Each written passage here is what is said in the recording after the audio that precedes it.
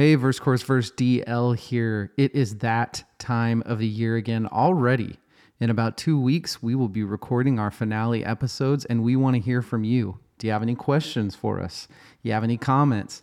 Anything that you want to say that might make it in the finale? Write us. Send an email to contact@versecourseverse.com. Send me a message on Instagram @versecourseversepod. Whatever you want to do, hit us up. We will answer your questions on the finale. Hey, thanks.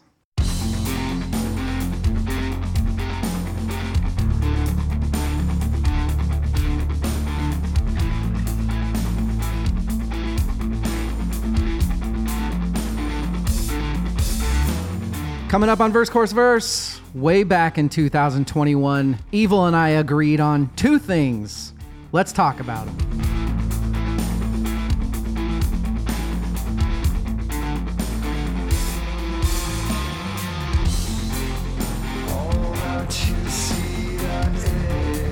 Welcome to episode 95 of Verse Course Verse. I am DL. With me is teacher of Gojira to DL, Evil, Jimmy. That's a lot of Evil. pressure. How are you doing? I'm good today. I'm very good. It's early. Yeah, early recording. Another one. We seem to be doing this more often. You know, I thought that they would be tricky, but I kind of like it. Yeah, me too. It gets me ready to go for the rest of the day. Yeah. Or it gives me an excuse to not have to do a lot the rest of the day. I can tell people, look, I just had a few drinks, okay? Nah. It wasn't my choice. It's for content. I don't like drinking. I just have to do it for my job. This is the burden that we carry. Yeah. Boy, Evil, we're getting down to it. I know. Episode 95. We do not have very many left. 95. That's crazy. Think back to, oh my God, what was the first episode Was it 19? No, it wasn't 69. Was it Corn? It was Corn. It was. I re-listened to a little bit of that. I was so excited. I was so loud. Well, I think we also, was that like episode 6? Something like that, yeah. So I still had a shitty mic. You still had a shitty mic. Yeah. There was so much that we hadn't figured out. Yeah. There's going to be an episode coming up that we're going to talk about our 100 episodes. 100. That's good for us. I'm going to pull a muscle patting us on our backs. Speaking of end of the year, because we're at the end of the year episodes. And one of the things that we're going to start doing every year, we couldn't do it the first year for reasons that you will learn shortly. I'm calling this the Samesies episode. And this is what I've decided. Every year in the finale, if you didn't listen to the first one, go back and listen. It's spectacular content. We're hilarious while drinking in the same room. I've listened to a little bit of that as well.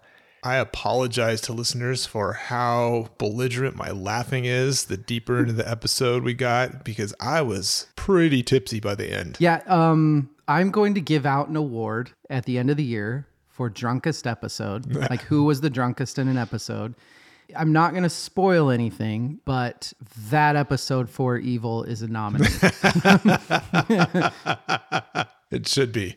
It's a good thing I Ubered home that night. Let's just say that. You have by far the least amount of nominees, though. Wow. You hold it together. It is very hard to tell when you are drunk until there's like a certain point where then it's like... yeah, the cliff. There's a cliff. And the only time I've seen you fall off that cliff was the finale. Mm-hmm. Only time with podcasting. I've seen you in past lives. I'm not going to pull punches. I was fucked up at the end of the finale. For real. I wasn't at all. In a wonderful way. Yeah, no, that's so much fun. That was an incredible time. Anyway, part of the finale, what we do is we pick our 5 best albums of the year. And what I've decided is if Rachel, Svend, or you pick 2 of the same albums of the year, then we are going to do an episode about those 2 albums in the next year. We'll say 2 or more. So Not just one. I don't think that that's enough content. Plus, I do think that since we all listen to a lot of the same stuff because of the podcast, that it would be too many episodes. The odds of us all having sames are pretty good for one. Yeah. Two or more, I feel like it's going to be pretty rare, I think. Maybe not for you and I, because one thing I've learned is even though we have very different favorites of genres, you and I end up liking a lot of the same stuff. Yeah. If we did like a Venn diagram of all of our interests, our circles would overlap the most, I think, of the four of us. Well, I think Rachel and Sven, too. Yeah. It'd be the weirdest fucking Venn diagram is what it would be. This is that episode. This is Samesies. Evil and I had two favorites. Favorite albums last Pull it year. together there, buddy. Yeah, I'm trying. It's too early. I know. We need to start drinking, I think, is what. Listeners, you already know what they are if you listen to the first episode, but I'm really excited for these because not only do we get to talk about two albums that we obviously liked, but it also gives us a chance to, over a year, did it change? Yeah. Do we still even like it? Some of these that are high on favorites, you can listen to them enough to get sick of them after spending time with them. I mean, that happens to you a lot too, right? It's not just me. Like completely. I'll have some darling album that I'm in love with and then go back to it a few months later and be like, what was I thinking here? Like, what the hell? Question for you. I don't have our rankings for these albums from the finale. Do you have that? I do. Handy? Okay, perfect. When we get to awards and categories, there is a category specifically for that. Got it. And I will say what we rank them. Yeah. Very surprised looking back because they are swapped from what I thought they would be. A specific album is much higher on mine, and another one is higher on yours that I thought it would be completely reversed. Okay. Before we get into this more, we got to talk about the most important part of brunch, we'll say. I'll go first because I haven't seen your drink yet, and I'm excited to see it because it's one of my favorites when it's done right. My drink is one of my favorites when it's done right, too. It doesn't look pretty anymore, but it was once. It's a Irish coffee. One of my favorite drinks ever. This, I got to say, last night I bought Jameson has 4 different kinds of stout barrel Jameson. They do like an orange Jameson. This was an IPA barrel Jameson. Interesting. Okay. I thought, what the hell? Why not? I didn't. It's fucking good. Huh. It doesn't make sense. The hoppiness adds a little something. I don't taste hops. I feel like we live in some bizarre world because like 10, 15 years ago, it was all about aging beers in whiskey barrels. And now we flip-flopped and we're aging whiskeys in beer barrels. Like, I'm very glad for that. We're bored humans. Exactly. Humans get bored. But you know what happened? Because they were bored, that same time you're talking about, whiskey was not a fucking thing anymore. Like, people didn't give a shit about whiskey from that's true. The 70s and 80s. Yeah. Scary times where we lost a lot of really good whiskey.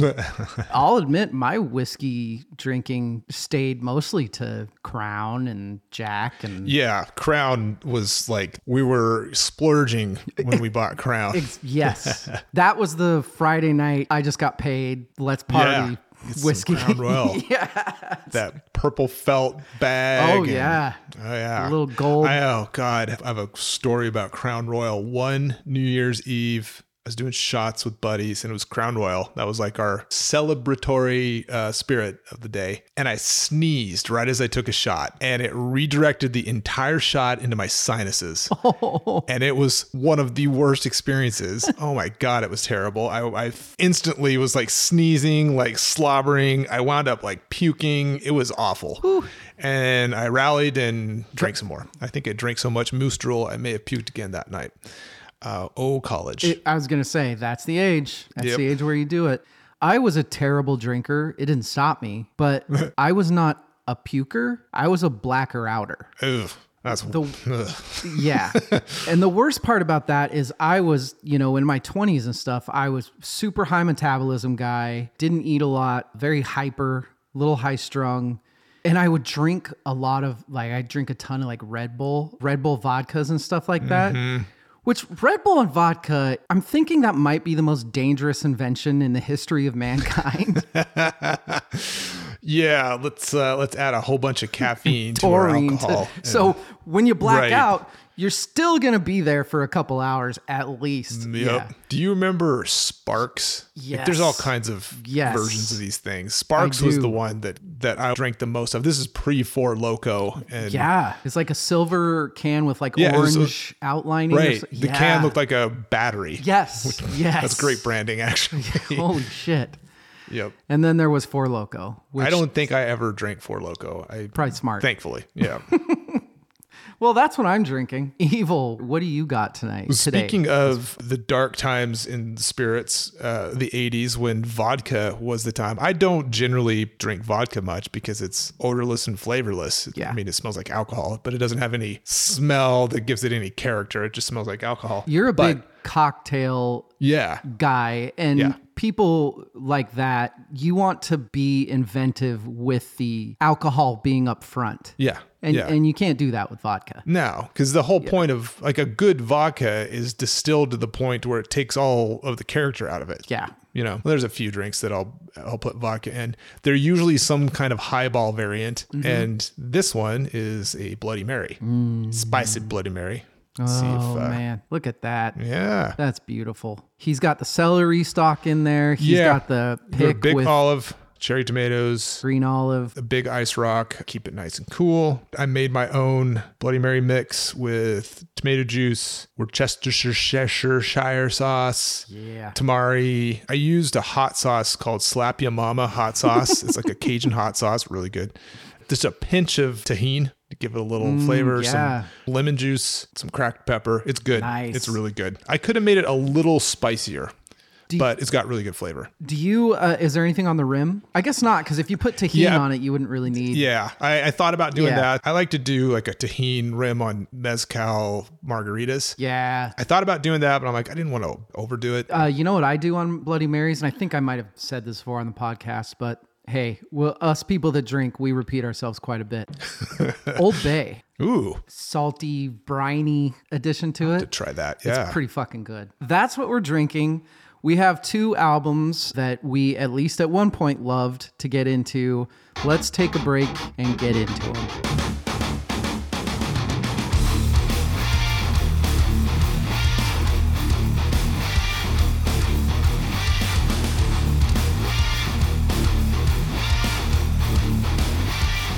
And we're back. I'm leaving that in. That's your first one, Evil. Oh, ooh. Let's get into our first Samesies that both of us had in our top 5 last year. In this one, I probably surprised you. Yeah. And that is Fortitude by Gojira. Yeah. Thank you to Gojira and Roadrunner, because we do have the rights to this. We are going to be able to play a Roadrunner label and the bands that are on Road. Actually, I'll say more the bands. That's good. They're smart. Yes. This is something that's going to fit you well as the podcast grows and the content grows. By far, the most appreciative genre and genre that will let you do things and reach out and do interviews is metal. By far. Good.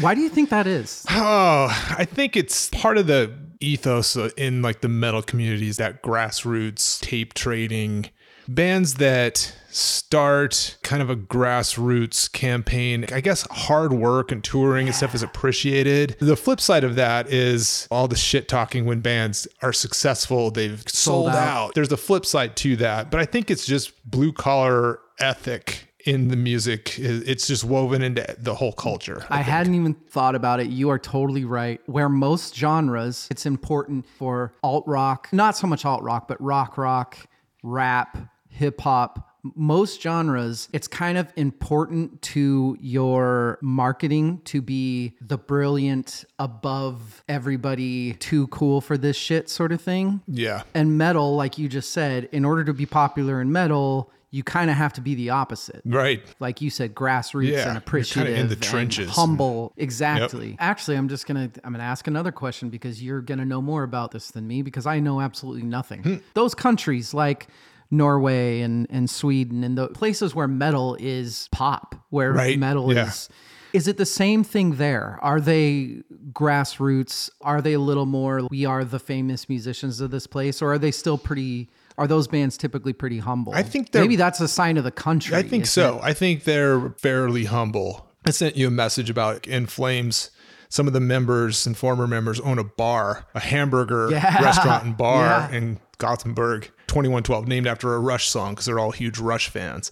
So I think so. I think they like to be part of the community. In Sweden, most kids growing up playing some musical instrument is just part of their education. Arts and music are viewed as being a much more integral part of education and culture. Good news for you is that we do tend to get a lot of random, I will say this, we don't have as many listeners over there, but our rankings as far as music podcasts are consistently way higher in countries like Sweden, Croatia, Ireland, really random ones, Vietnam, places like that. Vietnam. That's so wild. That's awesome. Consistently. And actually, I don't think I've shouted them out yet. Shout out to fucking Ireland. Ireland's been on us for a good solid 5-6 months now. All you listeners in Ireland, fucking thank you. I have never been to Ireland. It's probably in my top 2 countries that I've never been to that I really want to go to. All I've ever heard about Ireland is that A, it's beautiful, and B, the people are the funniest, coolest people that you're ever going to meet. Have you ever watched, it's like Irish people experiencing things for the first time? Oh, like fucking what? Hilarious. Irish just people listening to certain music for the first time, or trying certain alcohols for the first time, or foods from around the world. It is so amazing because they're all so fucking funny. They're just witty, right? Oh my God. It's so good. You'd think that'd be insulting, isn't it? Like, what are they trying to say? Like Irish people live in a fucking cave or something? Irish people try McDonald's. Right. What is this? No, it's great, man. I would say out of all the countries to have fans in, that's one of the top ones for me. That's fucking awesome. Point being that hopefully, I'm hoping someday. How are you going to explain your relationship with the band U2 to these people? That's a good point. My only hope, there's got to be a good percentage of the population in Ireland that, I mean, Bono, right? Come on, people. Bono. What would be our equivalency to that? People, Kid Rock? Like, people have to be looking at America being like, there's no way that everybody in America likes this fucking dude, right? That's amazing. What a quote. Bono, the Kid Rock of Ireland. And our Irish listeners completely go away. Oh, well. Anyway, hopefully we can tour those countries someday because that would be fucking awesome. Mm-hmm. I'm still doing my 10-second reviews every day. Very, very proud. You as my personal trainer. You should be too. I've lost 22 pounds as of today. What? Are you being for real? I swear to God. 22. I've lost 22 pounds. That's insane. And I'm not doing anything dangerous. I'm not binging. I'm not doing anything crazy. I'm just eating better foods. I'm working out every day. Thank you to Evil. I concentrated extremely hard on my sleep. Mm-hmm. So my sleep has improved vastly. And it just keeps... That'll fix more than just... That fixes everything. Oh, I'm happier. Yeah. I have more energy. Yeah. I'll tell you the biggest things that I've noticed. I'm going to try to tie it into you giving me another tip, but forcing myself to make sure that I get at least 7, hopefully 8 hours of sleep a night. Or if that doesn't happen, going to sleep early the next day. Yeah. Forcing myself to make it work. It's better to consistently get up at the same time and just try to go to bed earlier than to sleep in, because that'll kind of throw off your rhythms a little bit. I get up at the exact same time every single day. Yep. I didn't even know that. That's a tip. And then I also do, the green smoothie that like Rogan. I don't know if did it start with Joe Rogan or did he just made it? He calls them Hulk loads. Like anytime he gets a hold of some idea, he puts a spin on it that makes you think some mental image that doesn't get out of your head, and it just goes viral. Yeah, he's the 14-year-old brain comedian guy. Yeah, with one of the most enormous platforms to reach humanity that's ever existed. Yeah, I think we're going to talk about that in the finale, actually. But I've been drinking, I think it's basically that smoothie. It's celery, some ginger, kale, some beets every once in a while, garlic, apple. I got to tell you, if you drink it doesn't taste good.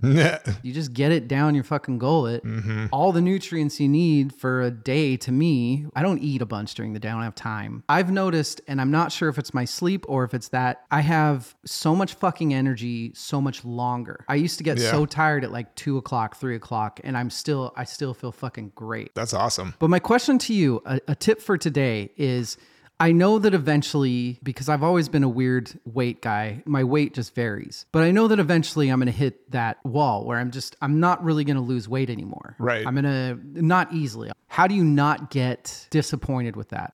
Feel like you're not doing as well anymore because you're not. How do you get through the times where you're not seeing results? You have to redefine what results are. You use the phrase losing weight, and I always would coach people to say reducing your body fat. If you're losing weight, at some point you're losing muscle and bone and organs and other stuff too, which, not necessarily the best thing. So optimizing your body mass. Everyone's a little bit different in the way that they would restructure that mentally. Get away from the idea of losing weight, because weight is such a hard thing to grasp conceptually. It can be bullshit, especially if you're talking about like BMI and... Right. Like I'm obese on the BMI. Exactly. BMI is like a rough grope at body composition. Yeah. Changing your relationship with what the right goals are, making progresses. Because at some point you just get to an optimal state, and then it's about sort of maintaining that and dialing it in just a little bit more. Sleep, energy.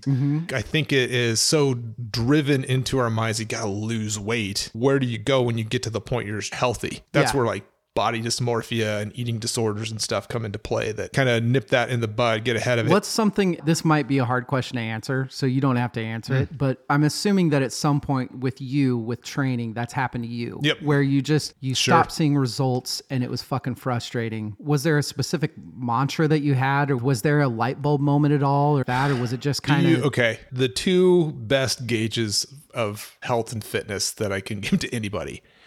Do you feel good? And do you like the way you look naked in front of a mirror? I mean, how many people would say yes to that? They got work to do then. Okay.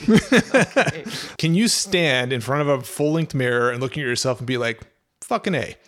Or you're like, I got a little work to do. This is like self-perception. Do you feel good about the way you look? More importantly, do you just feel good? Yeah. Energy. Is your mood good? Are you in a positive state of mind? I like that a lot because so I'm the type of person, and this is honesty corner, but that's what helps people, I think, is I probably, because I've talked before about how I used to be a big time runner and stuff like that. And I had a lot of the problems you were talking about with a lot of long distance runners end up having problems with anorexia, and it can be a shitty mental sport. Right. And I probably will never be the type of person that looks at myself in a mirror and is like, fucking A. But I can judge stuff based on, you know what? I feel fucking good. I get home from work. I've got energy. Yeah. I still want to play with my kid. And that's the only thing that fucking matters, I think. I was going to add to that, but you said it perfect. I was going to say, if you're a person who is so hypercritical that even if your body composition is great and you look in the mirror and you're like, that's not good,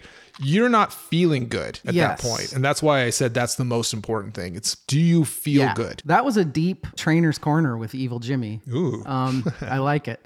All right, let's get into Fortitude by Gojira. All right, we can do it. We have the fortitude. Evil coming in with his dad jokes.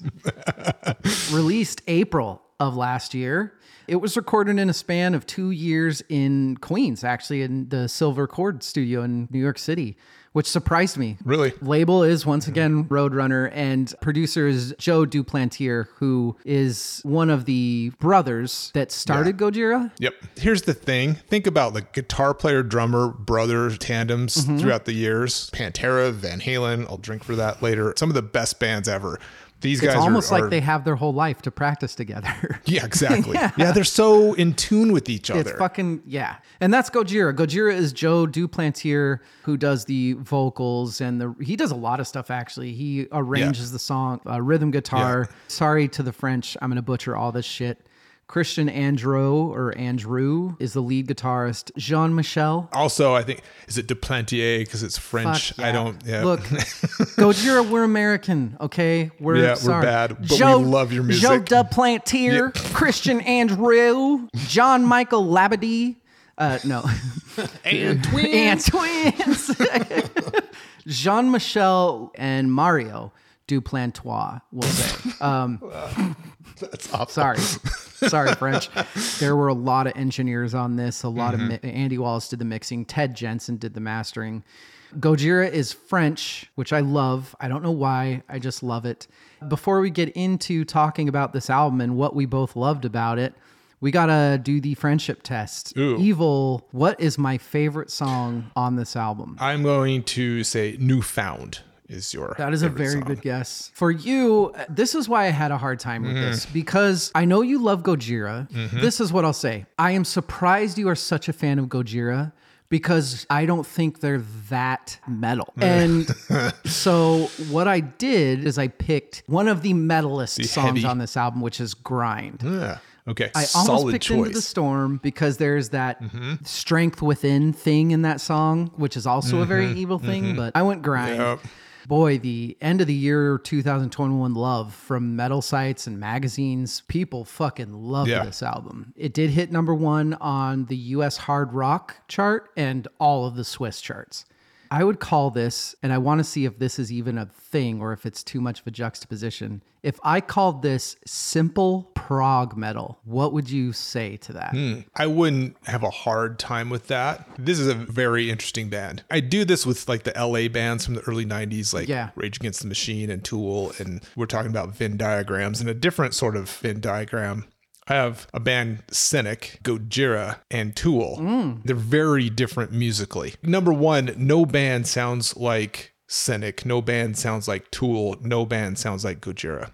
And then thematically and lyrically, esoteric / spiritual themes. Absolutely. There's way more going on in those 3 bands than you would pick up from just like a cursory listen. Secret about me is I'm not what you would categorize as being a deeply religious person or even like a deeply spiritual person, but I am in a way. The messages these bands layer within their music and lyric, it resonates with me pretty deeply. We've talked about that a lot this year because we've talked about metal this year. We've talked about, I'll say, the Halo Effect or Baroness. Gojira, at least in this album, because I haven't listened to enough of their stuff to use their entire discography as an example, but this album is so much more than I typically get from metal albums. Yeah, it's deeper. It's so complex. The lyrics and the harmonies are amazing. Unbelievable.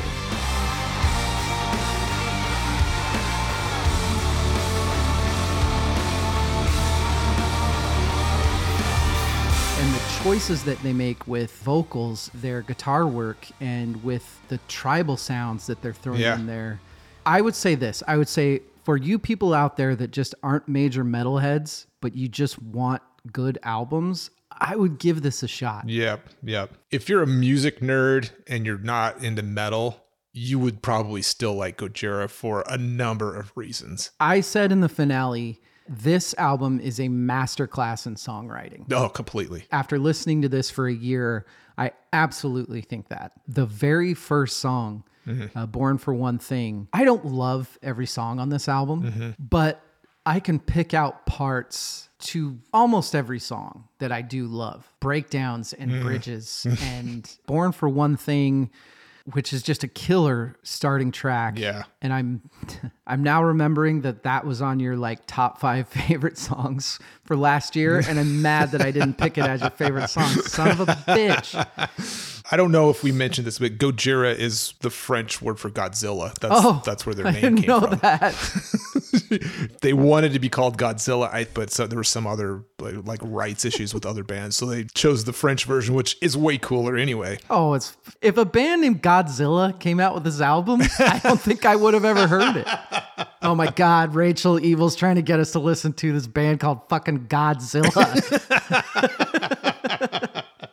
Last year, listening to this, I loved this album last year. Also, this feels like forever ago. Doesn't it? April of 2021 feels like 5 years ago almost. And musically, I love this song. But before preparing for what we're doing today, I didn't really dive into the lyrics as deeply. Oh my God. Yeah. Previously, what drew me to this song was just the musicality of it. But lyrically, this is a song that resonates with a lot of Buddhist tenets. Why are we here? What are we doing? How do we be happy? And how do we embrace death as part of life? Like I said earlier, I'm like, that resonates with me. Me too.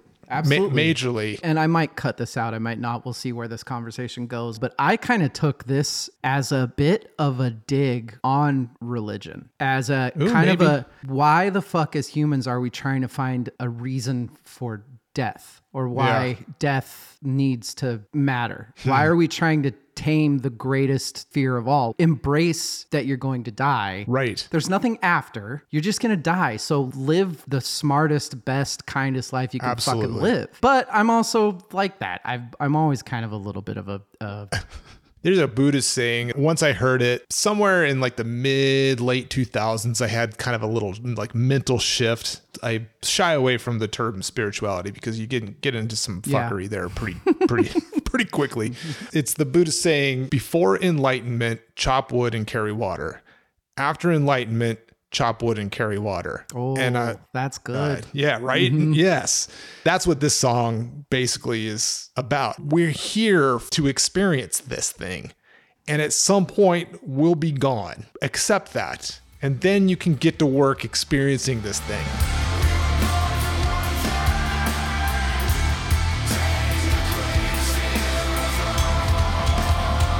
I love that. I love that so much. I like to go by the words of the great Geddy Lee when he said, "Why are we here? Because we're here. Roll the bones." Fuck yeah, man. This album is so up my alley. I'll ask you this. Do they do the tribal thing in a lot of their albums, or was this specifically because this had this Amazonian depletion of our world feel? I think it's much more in focus here. The song Amazonia, that's a tip of the hat to Sepultura for sure. Like Roots, Bloody Roots. Oh, okay. These guys are huge Sepultura fans.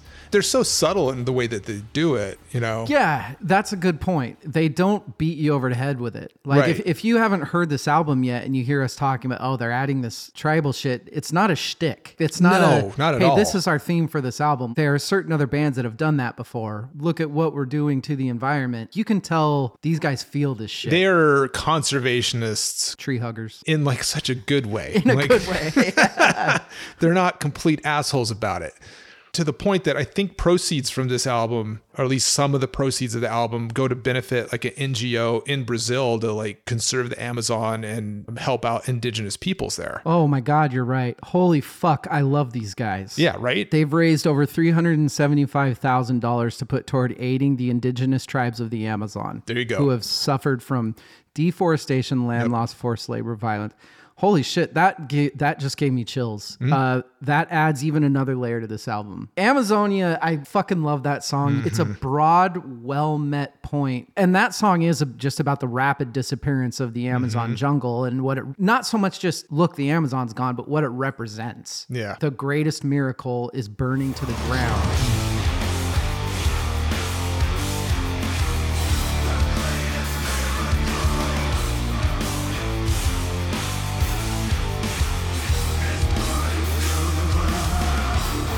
More people could be doing more. Yeah. It reminds me, so I know that this name is controversial, and I'm not saying he's great or not great, but he fucking exists and he's funny.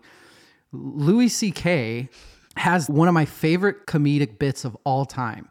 He starts the bit saying, like, it's weird because tree huggers always end up being liberals, and conservatives, they don't give a shit about that stuff. Conservatives are always Christian. If you're a Christian, don't you have to give a shit about the earth? He does this whole thing about God coming back and being like, what the fuck did you guys do?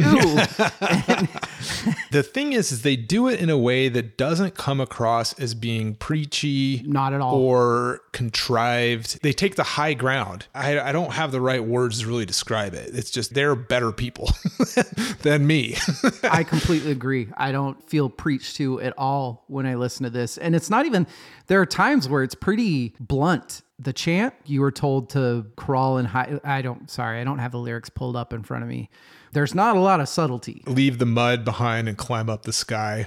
Wake up to the sound of doom. Yeah. They do the same thing with Another World, which is this, you listen to it the first whatever times, and it seems like a pretty simple context, but man, it's so fucking complex musically when you start listening to it. The way they manipulate tempo is fucking otherworldly. Yes. I don't have any other way to put it. Their rhythm section, the choices that they make between their rhythm section and their guitarists, it kind of blows your mind a little bit. And the space that they can leave in songs. I think that's another reason I love these guys, is because there isn't, you know, with a lot of metal, you get a lot of look at what I can do. They're not like that at all in this album. Every single song is completely about the song. There are some like subtle classic rock elements in this album that are not in other albums that they've did, like some guitar solos, which they are not known for. They don't do solos. And like some sing-along choruses, which is not a normal Gojira thing either. But they're still very economical and lean in the way that these guys are a completely different level. I do think that one of the best examples of that is Another World, which also we already talked about. And that's another song that I just love. The lyrics, I am a little bit of a humans suck kind of person. I just am. And that song is, and I could be wrong, but that song essentially is about how we're fucking parasites. And eventually we're going to kill this world, and we're trying to find another one to go kill. It's him sort of like wishing that there's another world that we can go to because we're fucking this one up. We've been talking about King Gizzard and the Lizard Wizard outside of the podcast quite a bit. They released an album once a week. Australian band that is extremely prolific. They release rock albums in all genres you can imagine. Crazy. Weekly. Yes. They're Not fucking really, insane. Pretty close. But they released one in 2019 called Infest the Rat's Nest, which was like a thrash metal album about this exact concept. But they have a song called Planet B. There is no Planet B. They're like trying to, hey guys, we're fucking up. There is no Planet B.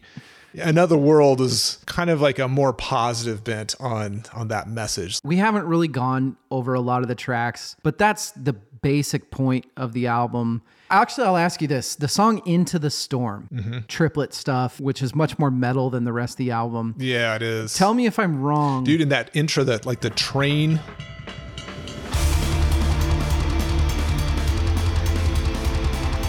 That is fucking brilliant. Man, their drummer does amazing things. He's so good. The few negative reviews I saw on this were this is not Gojira metal. The whole album? I mean, what is Gojira metal? Like, what the... I don't know. I'm asking you, bro. That seems... I was more asking, do you think that this is the sort of song that people expect from Gojira? Maybe. The Sphinx sounds like classic Gojira to me. I could see metalheads loving that. That's classic Phil. Classic Gojira. That's the Sphinx. Into the Storm is probably a little more in that vein. But, I mean, they've been experimental from the get-go. I don't think it's a fair assessment. This isn't metal. I don't buy that. I think people need to open up their ears a little bit more. I got a great quote from Joe about grind. Of course, we love to grind. I don't know if there's anything better in this world than playing a riff with the drummer, which is his brother. Lyric-wise, I'm talking about transcending ourselves and overcoming our problems. We have the power. We can change things. We bend laws. We can break walls. But we have our routines. Wake up, wash the dishes, go to work, make money. You have to surrender to that clockwork grind in order to find freedom. So you do your dishes, motherfucker. You'll suffer less tomorrow. Chop wood and carry water. I fucking love it, man. That's what I want to hear from bands that have been around long enough to have enough money to where, you know what? Don't fucking preach to me. You're rich. You can go off for a week to the Amazon and help fucking... I don't know. I mean, it's also a depressing message. It can times. be. Yeah. At times. There's also a lot of you have strength within you that you have no idea. Right. It's the Navy SEAL thing. You have no idea what you're capable of. Absolutely. Let's get to some awards and categories. Let's do it. The David Crosby Met Award for bad reviews. This one isn't crazy or bad, but it just fucking irks me, and I wanted to talk about it a little bit. This is James, who gave it 3 out of 5 stars, said, and the title is average. I find it a bit dreary and boring. This is my first Gojira album, probably my last. That's not a terrible, it's a terrible review, but it's not a terrible thing to think. Right. What fucking irritates me though is if you know a band has 8 albums, we'll say, you think, I think I want to see if I like this band. How could you possibly think that you could just listen to one album? If you like it or not, then you're fucking done. I don't like that. No. At all. It's lazy. I've probably done it before. I know I've done it before. All right. We got some new awards, so pay attention, everybody. Some new categories. The One of Us Award. Evil, out of Svend and Rachel. If we oh my God. made them sit down with this, who's going to like it more? If we rewound about 6 months, I would have 100% said Svend. But Rachel has confused me recently. Her take on certain heavier albums. I'm almost leaning towards her now. I really don't know, but I'm going to say, I'm going to give her the benefit of the doubt and say Rachel this time. Wow. Yeah. Here's what I think. I think it's Svend, no question. Here's my thought process. Okay. Obviously, it's working because you just picked her. I think Rachel She's fucking with wants. Us. No, I think she wants to be besties with you. Oh. I think she's not going to happen. She's not now. she's looking for that evil love. So she's like, Halo effect? Yeah, that's great. And then I'm sitting there thinking, oh, you lying fucking like, there's no way you love that. Rachel's a parasite. Well, we all are. Rachel, I'm just kidding. I think she would like this. I think she would look at the lyrics and the musicality, and I think she would actually dig it. I know Svend will like it. That's not at all what I think. I think Rachel this year has been trying really hard to branch out and give God damn it. Do I have to listen to Blackpink now, don't I? No, that's not branching out. That's giving up. The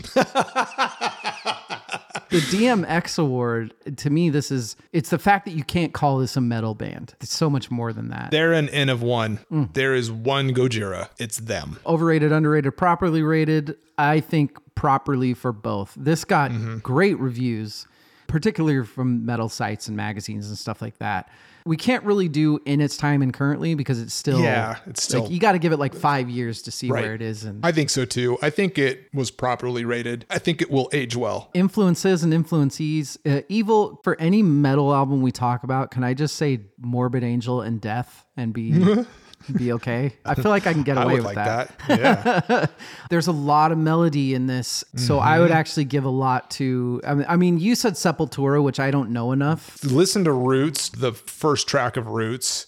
On the Nose is such a, and they're huge Metallica, of course, but I like your Death Morbid Angel. That's the other one I was going to say too, is Metallica. Another new award, the Tossed Salad and Scrambled Eggs category. That is essentially, what is this album about? What was first of all, go watch Frasier, Hard Stop, and then go ahead. Yeah, if you don't know where that came from. Exactly. I'm assuming some people are going to be like, what's that all about? But go watch Frasier. That's one of the best television shows ever. But the Tossed Salad and Scrambled Eggs award, in one sentence of armchair psychology, what was the lyricist trying to get across in this album? Humans are bad, but we can be good. That's way more hopeful than mine, which is the world will die very soon and it is our fault.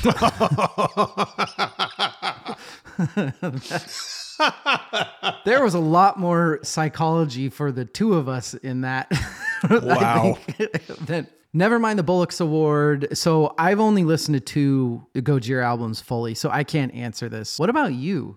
Actually, 2-parter. Where does this stand in your Gojira rankings? And where does this album rank for most Gojira lovers? That's a good question. I don't know the answer to that one. Where would others rank it? I don't know where it's going to land.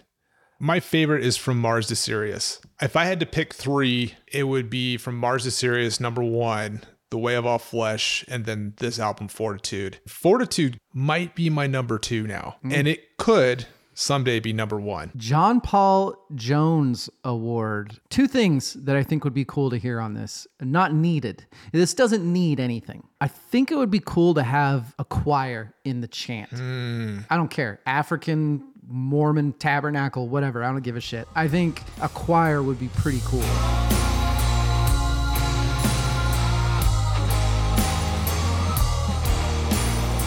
And then one more thing, I was kind of hoping that at least like one song would be in French. Yeah, they don't do any in French lyrics. Just so you know, swear to God, if you Google, has Gojira ever sang in French, it says, did you mean, has Godzilla ever sang in French? I like the We are the worst people. We are evil. What about you? What's your jump all? Since Amazonia was such a tip of the hat to Sepultura, I don't know if they're buddies or know Max Cavalera. Have one of them in there. Yeah, have Max do some vocals on it. That would be cool. Teach 'em Young Award. What song are you going to show? When I was thinking about this, I'm like, do I pick something that is more old school Gojira? The chant has like old school guitar solo in it. Yep. Yeah. So do I pick something like that? Let's just go with the intro track, Bored for One Thing, because I think that'll catch you. Yeah, that's the one. It's not mine though, so I don't agree, I guess. Mine is actually the chant. Easily accessible. It's easily likable. Easy. It is. It's easy to like. It is, but it's not easy. Because if you listen to its intro, Fortitude, and the chant, there are some interesting things going on. Like, I think if you just put the chant in this album, it would have felt out of place. Oh, you have to have the beginning. Yeah. It reminded me of Parabola on Lateralis. How you have like this intro and then it goes into the side, like leads you into that song. If you're someone who wants to go do ayahuasca in the Peru or Amazon, right? You will most likely have some sort of guide who will lead you through this. These are traditions that have been passed down for centuries. Many of them will sing these chants that go along. It like guides you through the trip. They're called Icaros. And this song feels kind of like in that vein. Damn. John Popper Award, Evil. What's the best hook on this album? It's the chant. It is the chant. That's it for me. It totally is. And it's so different. That is it. It's actually not my answer, but it's probably the right answer. It's the thing that gets stuck in my head the most by far. Yeah. But I actually said Newfound. When they break into the chorus of Newfound and it turns into this minor driving kind of fucking desperate sounding.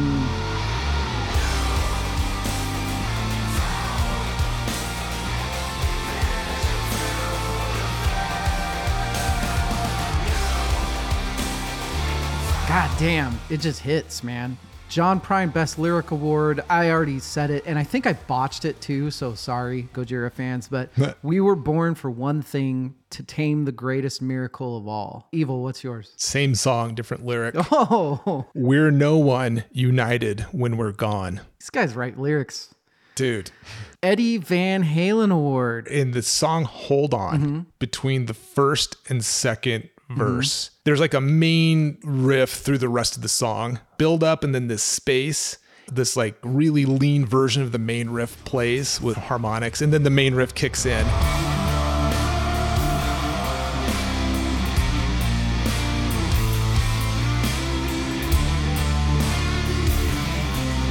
Half breakdown Dude, kind of thing. That is it for me. Yeah. And then they pound that riff through the rest of the song, which they're so good at. It's awesome. All of the guitar in Another World, the whole song, the opening of Newfound, chunky metal, and then all of a sudden he does this phaser wah thing.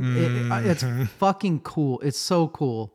And then, I think it's for all you music nerds or you guitarists especially, go listen to the guitar on Trails. Oh, stealing some thunder here. Oh, the guitar on Trails is so fucking understatedly hard. Yeah. It's so as a guitarist, I love when I find a super simple riff that I know when I go to play, it's going to be fucking impossible. Right. And this is absolutely one of those songs. Evil, what's your Surfer Rosa? What do you think about the way this album It's flows? structured so well. I don't think one side's any better or worse than the other. I think it flows really well. I agree. I think it's very evenly spaced and they do a good job. There are a few songs that don't really hold my interest, but they do a good job of spacing it out to where it doesn't affect the album.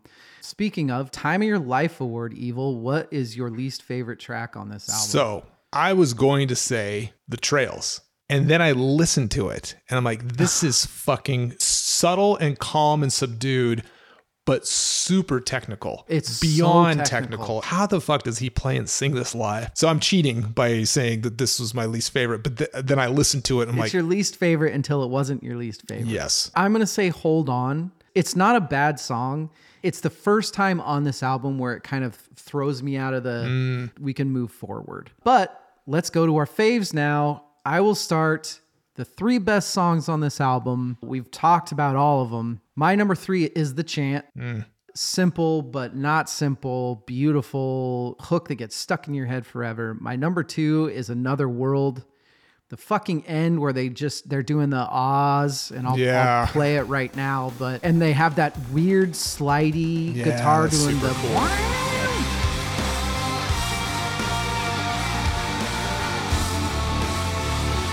And Evil, I owe a shot because my favorite song is Newfound. Wow. I fucking love that song so much. That chorus hits so goddamn hard. And even towards the end where they're just, it dies off and they're just doing the arpeggio fading out stuff. And then all of a sudden there's this other metal breakdown that happens.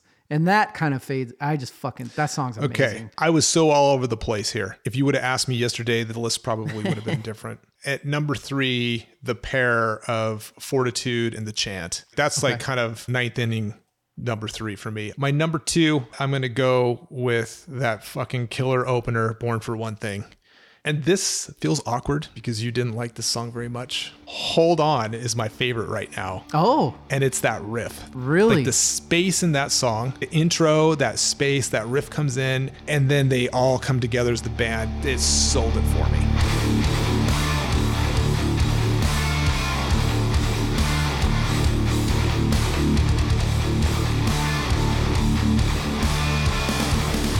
So I will say about Hold On, that even though it's my least favorite, the breakdown, the doodle-doo, bland, doodle-doo, the fucking guitar tone in that breakdown is just, it's unreal. So even in my least favorite song, it's fucking good stuff. Evil, who won the album? I'm hopeful that the Amazon wins this album. You got a few $100,000 from it.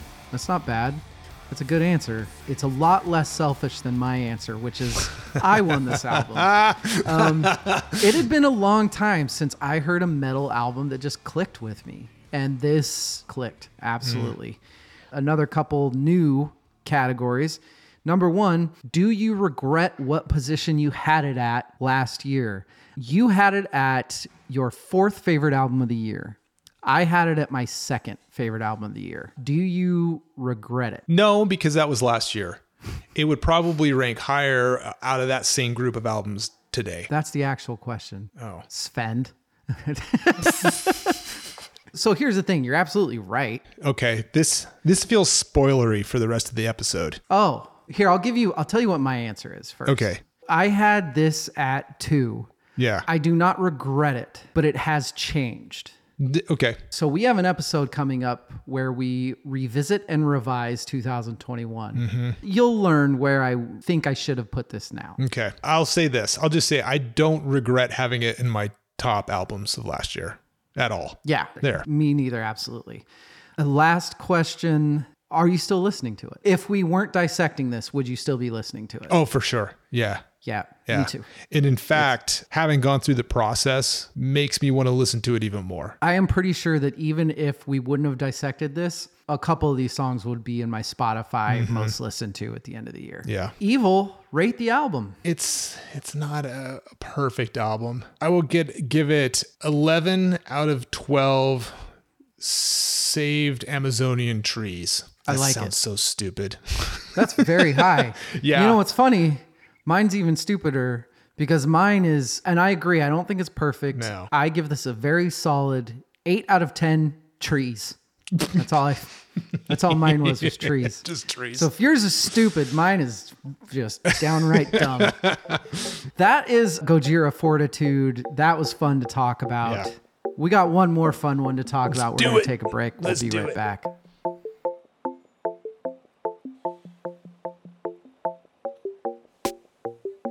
Are we back? And we're back. That's the second one. It's just your job now. Our second album of the night. One of our listeners by the name of Mark quoted as saying, "You guys should be getting paid by Royal Blood for as much as you promote them." We should. We should. Ironically, we don't have the rights to this because it's fucking Warner. Album is Typhoons by Royal Blood. Came out also April of 2021. Recorded in Brighton, which is where they're from. Like I said, the label is Warner and is produced by Royal Blood, Paul Epworth, and the Josh Homme. Gee, evil. I can't imagine why we liked this.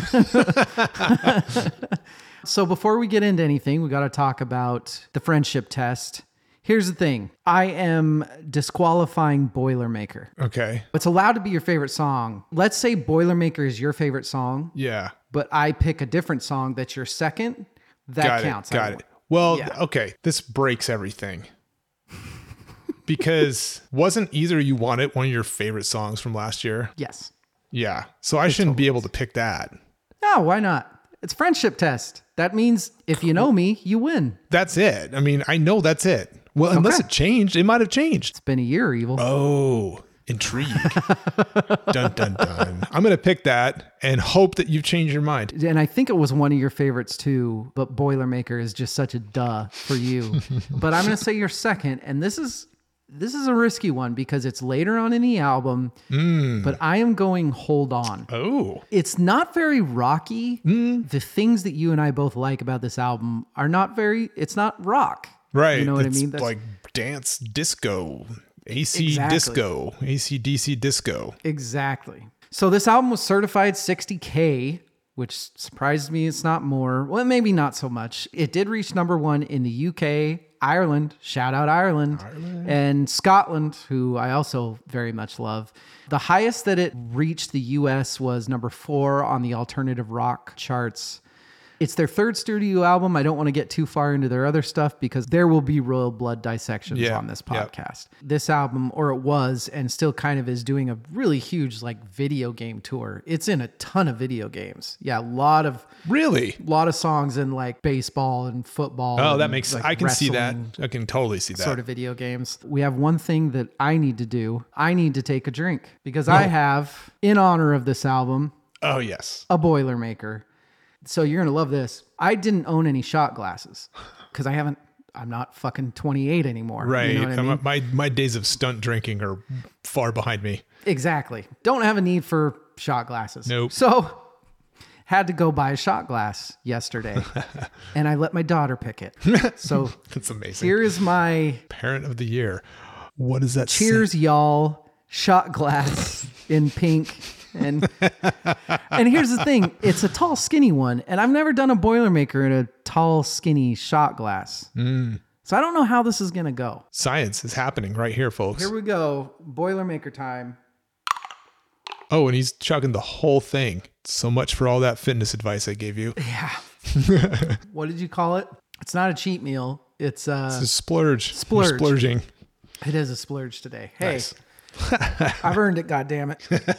That actually worked. That said, I have not done a Boilermaker in a while. This might be a problem. Evil, I would think that there are parts of this album that don't seem like they would be all that much you. What is it about this album that you love so much? I am a closeted pop music fan for certain types of pop music. This just like pushes those buttons for me. I don't really like disco. You do if you like this album. Yeah. Yeah, this is like, it's a dance album. Disco, it's got like Daft Punk roots in it. It's absolutely. But also it's the Royal Blood formula. It's like AC/DC riffs over disco beats. Is what it is. Yes. And they do it really well. I think that's what it is they were able to do it well. I was worried.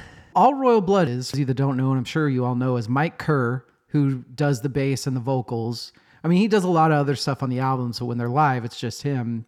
And Ben Thatcher, who's the drummer. And that's it. Yeah. So I remember when I first heard this album, the only thing that worried me was, how is this going to work live?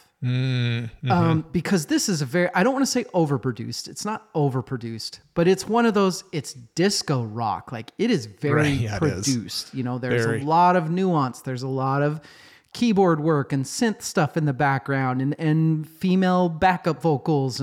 But even live, they do a really, really fucking good job with it. One keyboard player, and sometimes they have the female vocalists, and it's kind of the muse of whenever I hear their albums, I'm like, how the fuck are they going to do this live?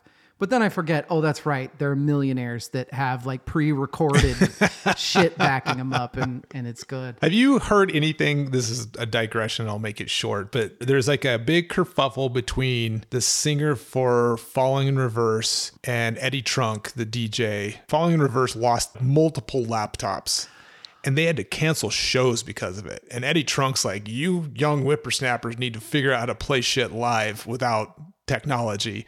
Sebastian Bach from Skid Row's old vocalist, he chimed in. It's big kerfuffle on things. So what my takeaway is, it's okay, there are different kinds of music. There's live musicians, and then there's productions. Yes. I think they're different, and I think it's fair to give merit to those who have large productions, but also sort your shit out to where if you lose a couple laptops, you can still play live. Yeah, no, I completely agree. But I do think this is also the type of band that if they didn't have a laptop, they'd be like, fuck it, well, we're good. They're just going to play live. Yeah, they'll figure it out. You listen to their older shit, and you can play it with two people. Right. The bass sound that he's figured out, they don't fucking need anything else, man. You know what's funny to me is as I was researching this, I have such similar feelings about these albums, Fortitude and Royal Blood's Typhoons. Obviously, they're nothing alike, but the amount that I enjoy listening to them, the amount that I think that they work as one cohesive piece of art. There's a couple songs that I start to fade out, but in the end, the albums have really stuck with me. They are my two most listened to albums from last year, for sure. The structure is very, very similar song to song. It's a lot of disco.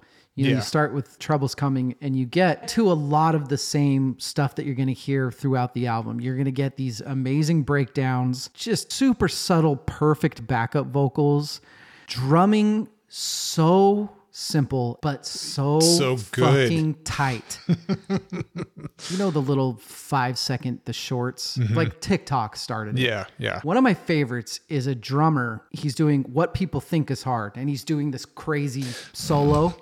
And then he goes, what's actually hard? And he's just like, doonts, doonts.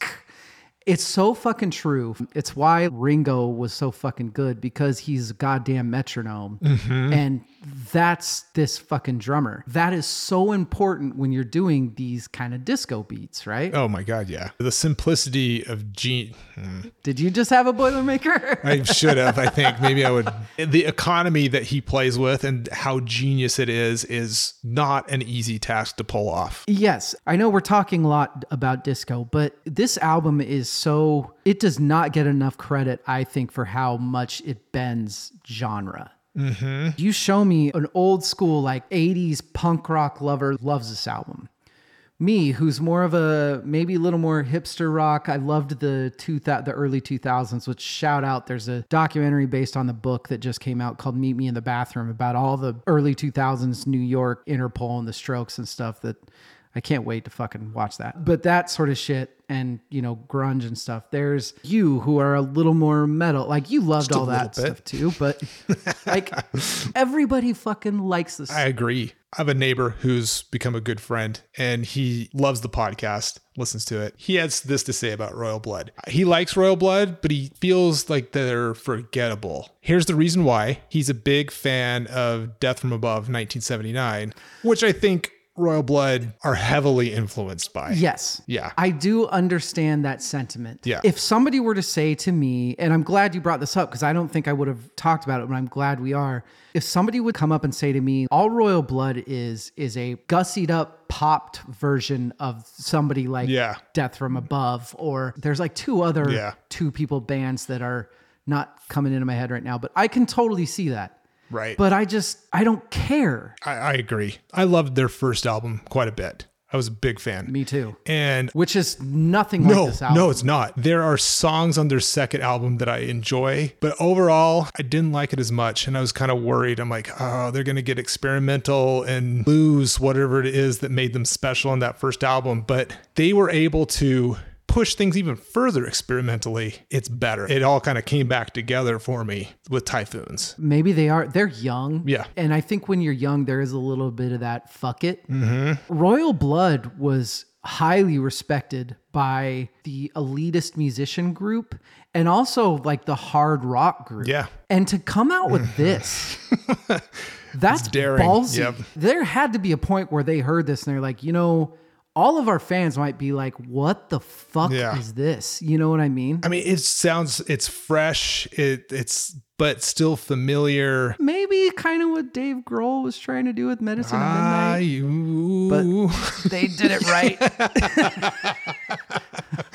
I think there's a little something to that. God, I know he doesn't, but man, I'm really glad Dave Grohl doesn't listen to this podcast. Just speaking a little more to that, how much do you think the electronic dance music prevalence in England and their experience with that growing up influenced that, their ability to pull it together? That's an extremely good point.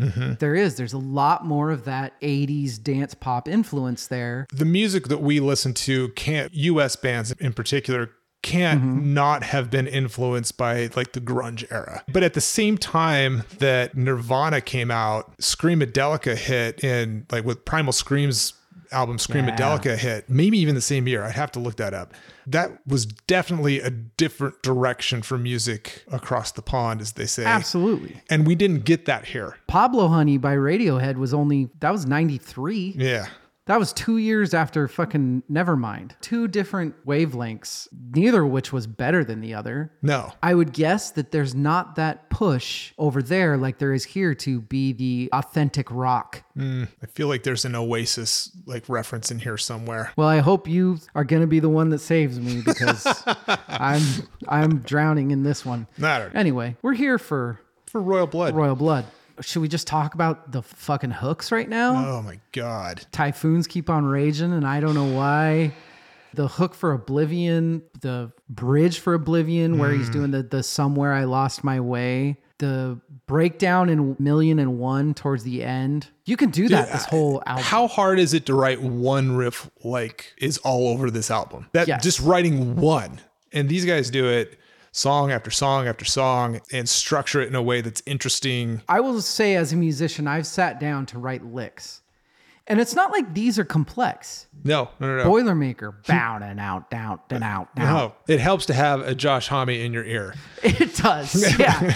Are you loving a Royal Blood song or are you loving Josh Homme? Right, yeah. But the bottom line is it's their fucking song. Even I miss good music videos. This has a killer music video. So good. Yeah. It is one of the best rock songs in the last 10, 15 years. I agree. It is. I say this a lot, and I'm just going to keep saying. In fact, I think I might end up making it an award next year. The fuck, I wish I would have written that song. Could you imagine how much fun that would be to play live? There's certain things that hit that I'm just like, we talked about this in the Quickfire. There's a riff on the Halo Effect album that I'm just like, it makes me want to like jump on a war horse and ride into enemy lines, you know? There are no songs in this album where when I go through and I look at the track listing, there aren't any songs where I'm like, oh, that's no, thank you. You know what's funny? I hadn't listened to this for a while. And so I listened to the whole thing and I'm like, I don't know if I like this anymore. And it was just my mood. The second time I put it, I'm like, oh, no, it's still good. I had like this moment of like, oh shit, did I like make a huge mistake last year? That's fucking hilarious because I did the same exact thing. Probably about 2 weeks ago, I turned this on and I was like, you know, this is super repetitive. Yeah. And this is, it's kind of the same song over and over. And I might be. It's terrible background music. Yeah. It's dance music. Like, who listens to dance music as background music? Yes. I mean, that's the fucking album. I'm really happy that they went the route that they did. Let's go to awards and categories because the David Crosby Meh Award, as you can imagine, maybe they didn't like the route they took. Sure. This is Robin from the United States. Based on their first album and the song that got some airplay, I thought it would be better and more like the albums before it. It's not. It's basically the same. Yawn. It's not the same. It's not. I played it a couple of times, then stashed it away deep into the archives. This is how I think she sounds. I have so much great music in my collection that I do not have or even want to find the time to listen to mediocre discs that just plod along sounding uninspired. That was her last sentence. My request is that you come up with characters for all of these in the future. That's a good idea, actually. She says she's from the United States, but what American says the word plod? Just plod along. I'm on to you, Robin.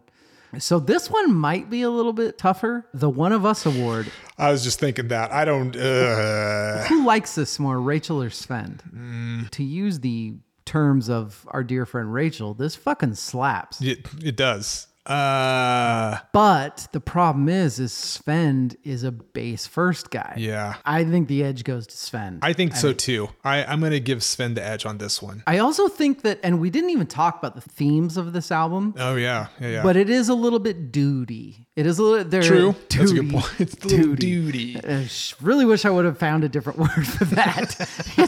It is a little bit of in our reviews, we talked about Regina Spektor being such a female album about dudes. And I could see where a woman would not be able to relate to the themes of this as well. It's brotastic for sure. There we go. Thank you. You saved me. Evil DMX Award. I think that what makes this album unique, it's disco and AC/DC. I think I'm going to steal that. Yeah.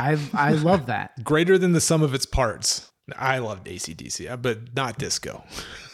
Overrated, underrated, properly rated. I think properly rated.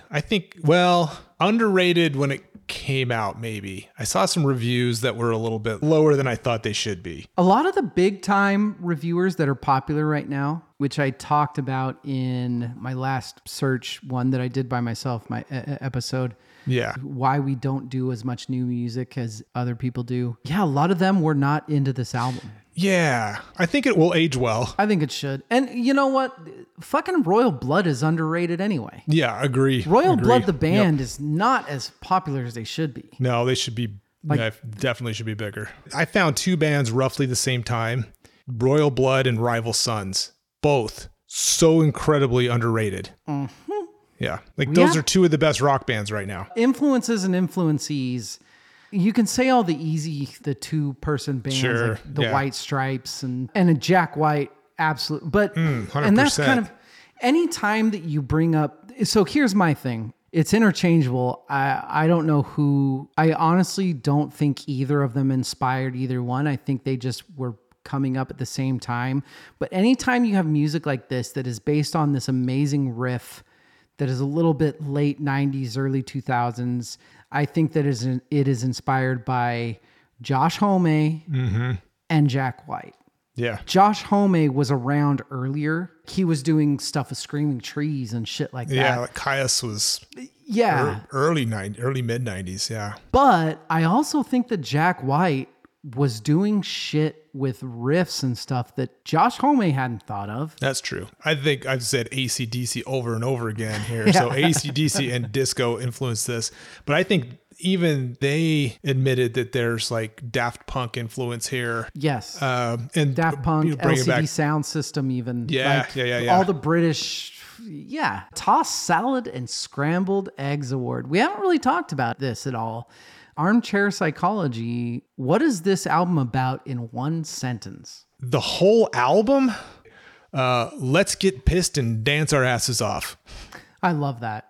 See, that's what I want this to be, and you are probably right. I think personally, if you dissect the lyrics and you really pay attention to what he's saying, it's being eaten by the fame monster. Yeah. Okay, that makes sense. Now I'm famous. The real friends are gone. It's kind of I always do this, and as much as I love Royal Blood and I don't want to talk shit about them, Tenacious D's song The Road, where they're making fun of all the bands that are like, oh, I'm out on the road and it's so hard and having to screw a new girl every night and it's just so tough. That's kind of this album. That's a little bit of what this album is about. Never mind the Bullocks Award. This is fucking tough, dude. Do you think this is their best album? Oh, man. Right? I can't tell you that today.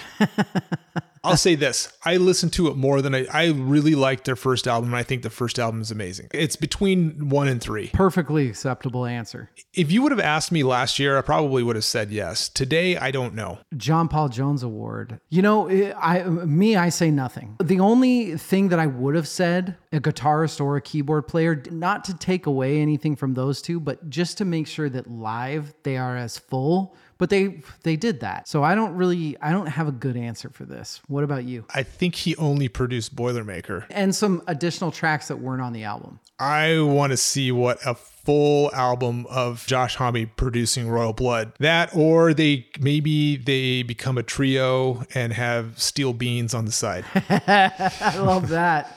I was just going to say, this is me just, roster baiting. What if God. What if you went to a Royal Blood concert and Josh Homme came out and played Boilermaker with him? Teaching Young Award. Boilermaker's too easy. Yeah, you go. Let me collect my thoughts. So I'm going to say Typhoons. I just think it encompasses everything that is good about this album. It's got the really cool production of the intro. It's an amazing fucking riff. The chorus is this weird minor, and I even think the lyrics are incredible too. It's him talking about his mindset, and I don't know if it's a fame thing or what, but there's no time to pause. Right. But that's also a rocker's fault because, you can't pause. You can not drink one night and just go to your hotel room. It is possible. That's ridiculous. I think Trouble's Coming, the intro track, it's a solid track, but I think it's a good intro for the album because it establishes the sound. But I also feel like it's just a good introduction to the band as well. John Popper Award. What's the best hook, Evil? The chorus or it's just the whole fucking song. It's Boilermaker. I said the same thing. Yeah. I mean, that's no question. Bow now. Yeah. It's fucking amazing. John Prine, Best Lyric Award. So I can say multiple lines from this song, and I know that I'm just picking the same song, but I was looking for some kind of savior, someone still counting on my worst behavior. I love that fucking line. I relate to that line. Every time I hear it, it gives me chills. It's brilliant. There are some really good lines on this, but that one's fucking epic. So this is in the context of the whole phrase. Slip inside my sick dream, constant creatures all around me. I got leeches on my right.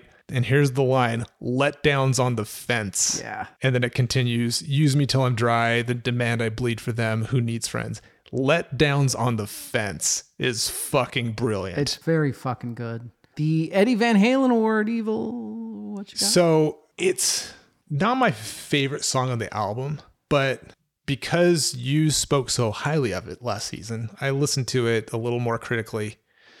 And the drumming on Either You Want It is so fucking good. That's what it is for me. In context of the rest of the album where the beats are so simple, it's fucking mind-bending. And it's still economical and simplistic in ways, but he just, I don't know, man. I just sent you what my Eddie Van Halen Award is. Do you want to read that for me? Yeah, hold on. The drum beat in Either You Want It is so fucking, and then it goes on. Killer. Yeah, that's right. That's fucking amazing. Wow. That was one of those ninth inning things for me, That's hilarious. Everybody, that should tell you how amazing the drums are in Either You Want It. Surfer Rosa Award. I think it's the exact same as Gojira. It's spaced really well. There's a couple average songs that are kind of spaced out. Maybe falls off a teeny bit at the end, but I think it's well thought out album. What about you? I agree. Boilermaker's pretty late in the album, and that, as Rachel would say, slaps. It is a banger, if you will. The first 3 tracks are solid. And then they change it up. I wouldn't say the quality drops off, but they definitely change the pace a bit. Time of Your Life Award, Evil. What's the worst song on this album? It's a good closer, I guess. And this isn't the deluxe version. I'm just talking about the standard I know what you're closer, the piano track at the end. All We Have Is Now.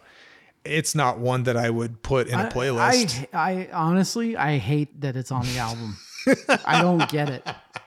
Yeah, it's out of place. It's so out of place. I think Who Needs Friends kind of kills the vibe when it hits. Yeah. And not only that, but it's also a little bit annoying, douchey. You know, I said that the fame monster eats everything is right. This is kind of that annoying part of when people get famous they start, I don't have real friends and this and that. You know, you could have actually kept the same friends. Sure. Like it's you that moved on, got rich and toured and stuff like that. It annoys me, but I do think All We Have Is Now. I don't get why the fuck it's on this album. Let's talk about what we like. 3 best songs on the album. My number 3 is Typhoons. I love this fucking song. I love so it. Good. The chorus is... If Boilermaker wasn't on here, it would be the hook. Oh, yeah. And then my number 2 is Either You Want It. It is. It's your number 2 now. It's my number 2. Ooh. It's Royal Blood's doo-wop song. I know. Which means that if Boilermaker is number 1, that you have guessed right on both songs for me. My number 1 song on this is Boilermaker. So I had to think about it really hard. And even though I fucking love Either You Want It, and I will probably keep preaching that song to people and just how understated it is and how complex, it is complex. It's a fucking doo-wop song. Yeah. But it's fucking Boilermaker, man. Like you said, it's one of the best rock songs written in the last decade. Yeah, easily. I have 2 shots. I have my Wild Turkey 101. Oh, Jesus. Bourbon. Do it. While you talk about your 3 best songs. My number 3 was the hard choice to make. And I'm going to pick Hold On because you picked it as my number 1 and I just kind of want to rub it in a little bit. That is a great track. I think Mad Visions into Hold On, that transition is fucking great. As a dance album, having good transitions from track to track, that's brilliant. Mad Visions is great too. We didn't even talk about it. It is. It is. Like those 2 songs work so well together. I agree. We both agree it fucking falls off a cliff with the pianos at the end, but whatever. They almost stuck the landing. My number 2 is Oblivion. That song is so solid and is probably the most Death from Above 1979 inspired on the whole album. It's got this eerie kind of Halloween-y organ-y thing going on. Yeah. It's a great song. I agree. And then number 1, Boilermaker. I mean, big surprise. I am glad that they were able to write a song so big on album 3. Otherwise, the first album would have overshadowed their career if they didn't come out with something like this at this point. Here's a good AC/DC analogy. Bon Scott era, brilliant. And then they wrote Back in Black, one of the greatest selling albums of all time.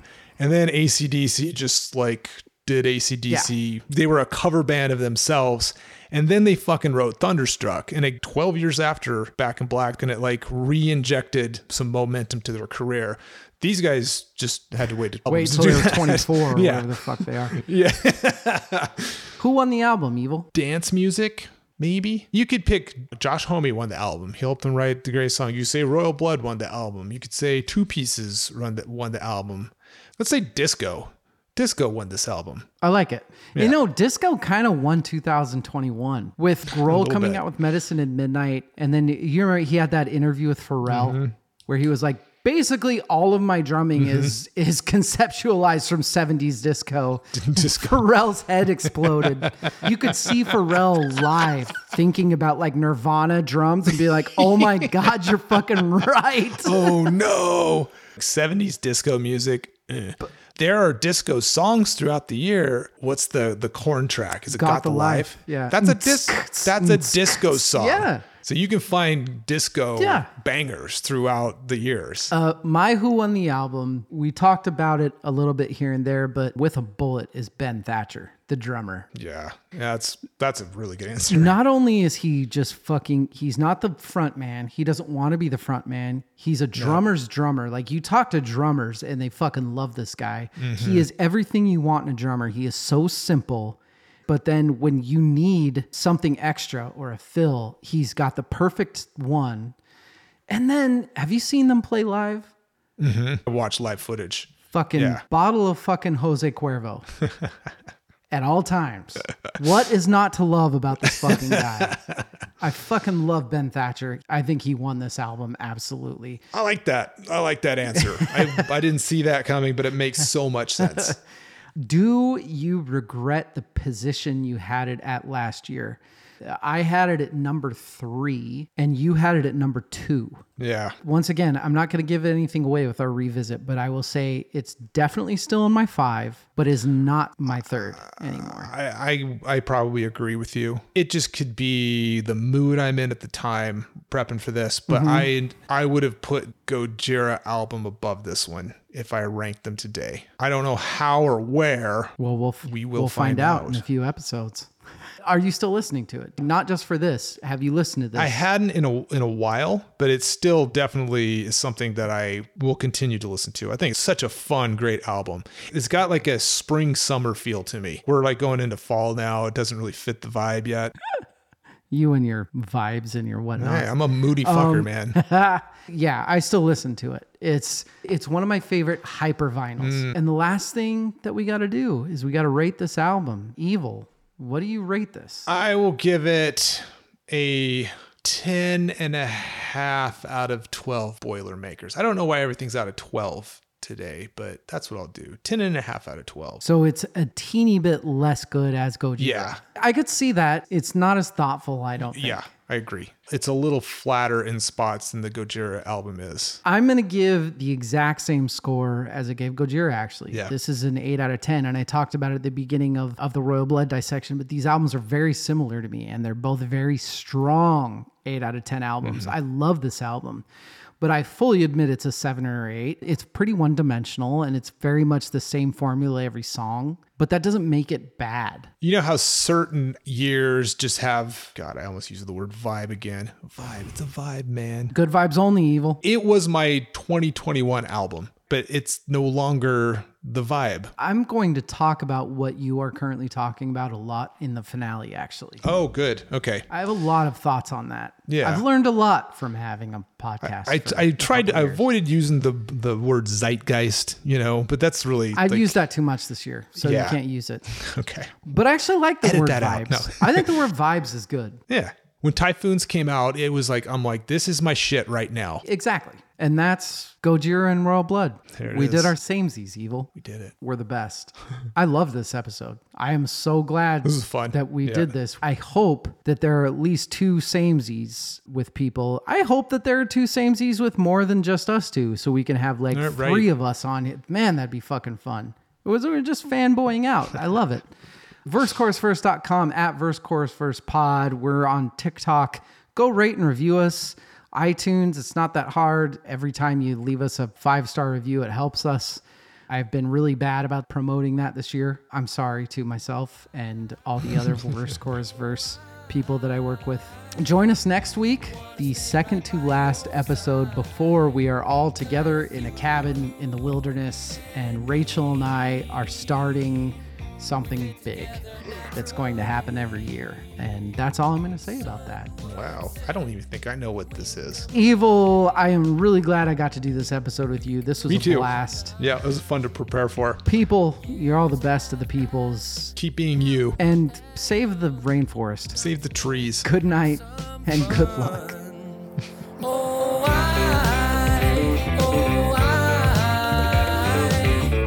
Wanna stay right by your side.